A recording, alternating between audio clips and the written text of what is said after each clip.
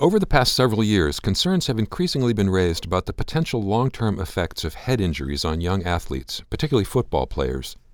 In a recent policy statement, the American Academy of Pediatrics Council on Sports Medicine and Fitness concluded that eliminating tackling from football would probably reduce the incidence of concussions and other injuries. But rather than recommend such fundamental rule changes, the committee focused on enhancing adult supervision of the sport. I'm Stephen Morrissey, managing editor of the New England Journal of Medicine, and I'm talking with Stephen Dukosky, interim executive director of the McKnight Brain Institute and professor of neurology at the University of Florida College of Medicine. Dr. Dukosky, in a recent Perspective article, Baczynski writes that physicians have been concerned about injuries in football and other contact sports since the 1950s, but fears about concussions in particular have intensified in recent years. As far as you know, has youth football or other youth sports become more dangerous to players' heads? I think there are a couple of different activities happening with different cohorts of players. Actually, back in the early 1900s, there was an effort to ban college football because it was deemed too dangerous. I believe 7 players died in 1 year. And at that time, in response to your question, most of the injuries were to knees or chests. Not so much was mentioned about head injury. Now, several times it has been suggested that we have more concussive damage to the head in football, in part because in the earlier days, where some of the players who are older now have suffered damage, their helmets were not as good as the helmets today. But the reason that we have more of a problem today is, I think, twofold. First, we are noticing it more. We're making a much bigger deal, as we should, about pulling people out when they look like they have been injured. And second, the speed of the game has gone up tremendously. Force equals mass times acceleration, and we now have players who are well over 300 pounds, but we have 250, 260-pound people who can run extraordinarily fast, run a 40-yard dash in 4.6, and those, to some extent, may be unavoidable kinds of injuries. I also think that our students imitate the pros. The pros, for a long time, have had pride in making good shots occur. It was part of the game. And when the culture is that you hit someone really hard and hitting him in the head is okay, now much of that's outlawed, we're going to have more injuries. So I think the likelihood is that we have much better ascertainment of injuries. We also have much better detection and halting of play or players, even up to the pros, which I hope is making its impression on the younger football players in the country about what is both dangerous and what is not tolerated. So I'm hoping that we can turn the incidence of truly significant problems, especially for younger players, down a bit and make it a sport that's more in line with the risks that occur in virtually every sport that involves contact. So you mentioned the pros. Professional athletes who've had multiple head injuries and then long-lasting effects have been receiving a lot of attention in the press. How much do researchers know about the damage associated with concussions in childhood? We know a moderate amount about the numbers that occur in childhood. We know about the duration. Important to note that the duration of symptoms in, I think the number used commonly is 97%, will resolve rapidly. We also know that the young brain, in addition to being vulnerable, is also very vigorously capable of repair and regeneration, much more than much older brains. We now have increasingly sensitive ways of both imaging, looking in spinal fluid, and now even in blood for evidence of brain injury. But we don't yet know exactly what those mean in terms of the longer-term effects on students. So I think there are 2 major issues to think about. One, if it's your child or someone you know or anyone's child that you see in a game or on television, you are worried about that particular person. And we know a great deal more about what happens with these injuries.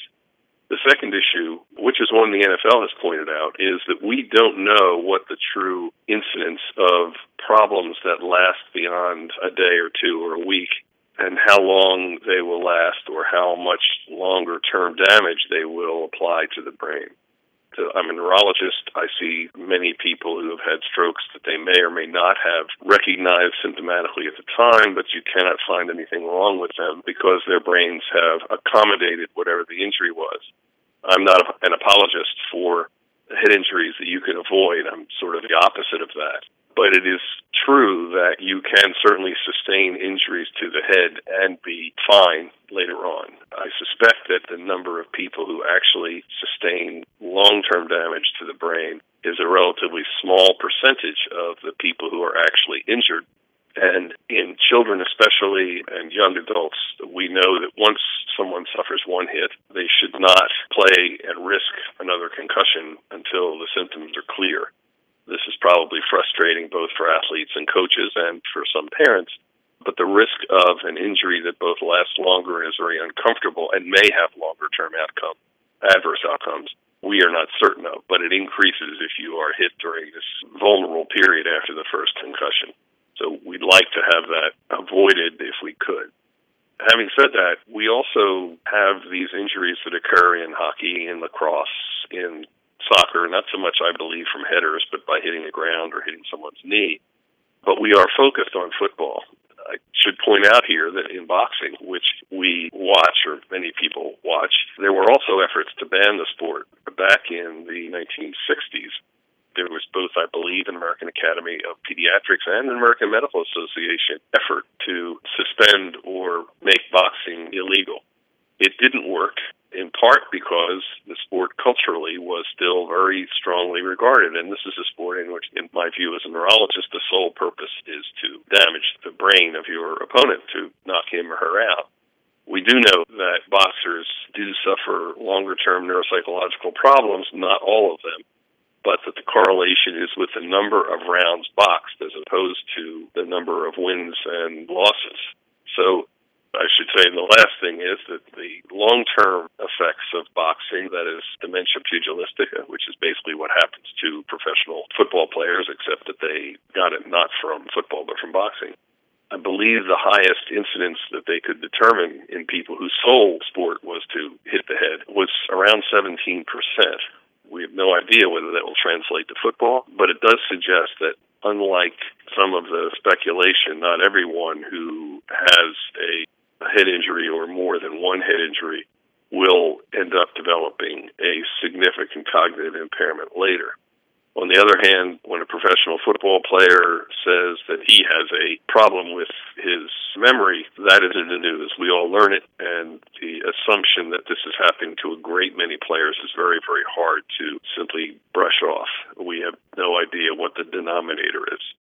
So, with all of that, do you agree with the American Academy of Pediatrics that enhanced adult supervision is what's needed to make youth football safer, or do you think that more fundamental changes to the rules are going to be needed? I think it will probably be a combination of both. I'm pretty much a realist. I don't believe that we are likely to ban football. It is probably the most popular sport in the United States at this point, at the risk of offending basketball and baseball and hockey fans. But we're not going to get rid of it. I think it's unreasonable to think that culturally we'll do that when we tried when it wasn't anywhere near as popular at the beginning of the last century, and when we are not able to ban boxing, which has much more direct outcomes, and we have known about the adverse outcomes of long-term boxing since the 1920s. So, yes, there are two things America depends on. One is that technology will fix something, and the second is that with better teaching, better instruction, we'll make things safer. I think the real question, because we will do both of those things, but we will not remove the risk of head injury technologically, I don't believe, at least with what we have and know now, especially with the speed and the skill of players who play for a long number of years. But I do believe that the determination to change rules in a way that decreases their likelihood of a severe head injury, other than accidental ones, which occur in virtually all field sports, could make a difference in the number of severe hits. And I believe everyone is looking now at the question of, as younger children start to play, what are the advancing rules that they should play under to protect them as much as they can until they are both strong enough to tolerate neck turns and that they're strong enough to tolerate slowly advancing possibilities of head injury, but without having as many head injuries as they might have if they play from age 10 to age 21 or 22, keeping in mind the vast majority of people don't go on to play pro football. So finally, what advice should individual physicians give parents whose children are interested in playing youth football? Well, this is pretty complicated. I hear people tell me all the time, I'm not letting my son play football. Or, well, my son can be a field goal kicker, but he can't be a gunner and he can't be a halfback or a defensive back. When parents feel that way, the discussion is probably pretty much over. But in many parts of the country, maybe all the country, but in different populations, there are people who believe that this is a wonderful sport. Actually, President Roosevelt was one of the people who weighed in the early 1900s to say that it builds teamwork, it gets people outside together, it builds sportsmanship, the kinds of things he believed in, all of which are definitely true. And so there are some people who are not going to want to stop football. They are going to say, I want my son to play in as safe an environment as possible. And my hope is that they'll look to see that wherever they have their children play, that they do have both the adequate technology, helmets that are appropriate, and absolutely the correct teaching. But if they don't believe they have that, then I would side with them that their child's risk of developing or having an injury is greater. Although even that risk is just that, it's a risk. When you look at the total numbers of injuries, their rates are higher than many other sports, but there's no guarantee children are going to undergo significant head injuries. This is a beautiful case in which, when you look at the population data, it looks like, gee, this is not something I'd want to do. But the individual, of course, is the person to whom any of these injuries happen. And I have no doubt that many parents, once their children suffer a single concussion, would say, gee, I wish I had never allowed him to play. So when people ask me about it, I say, well, first, is it a situation in which you have what you believe to be as good coaching as possible with equipment that is as good as possible? And second, please think, both you and your son, how you would feel if he had sustained a concussion. It doesn't mean he's going to have a head injury for the rest of his life. The vast majority get better quickly and have no long-term adverse effects. But how would you feel about it? And if you would feel massively guilty, or if you would feel that you had not done the best to protect him, then he probably should play a different sport. On the other hand, if you understand that there is a risk with this, as there is with soccer, with diving, with lacrosse, then we'll go with what American culture believes, which is good instruction, good technology, and a sense that you put your child in the best place you can to let them play a sport that they obviously greatly enjoy and that enjoys unprecedented popularity in the country. So in a sense, I would ban boxing if I could, because even though I know how to box and I appreciate what an incredible, indeed sweet science it is, those are people trying to hurt the brain. The object of football is not to hurt the brain. And so the question is, can we make it safer? And are there rule changes that might make it safer, that would make it easier to have that conversation with a parent and with a student who is perhaps a bit worried but would never admit it, but really wants to play ball? Thank you, Dr. Dukosky.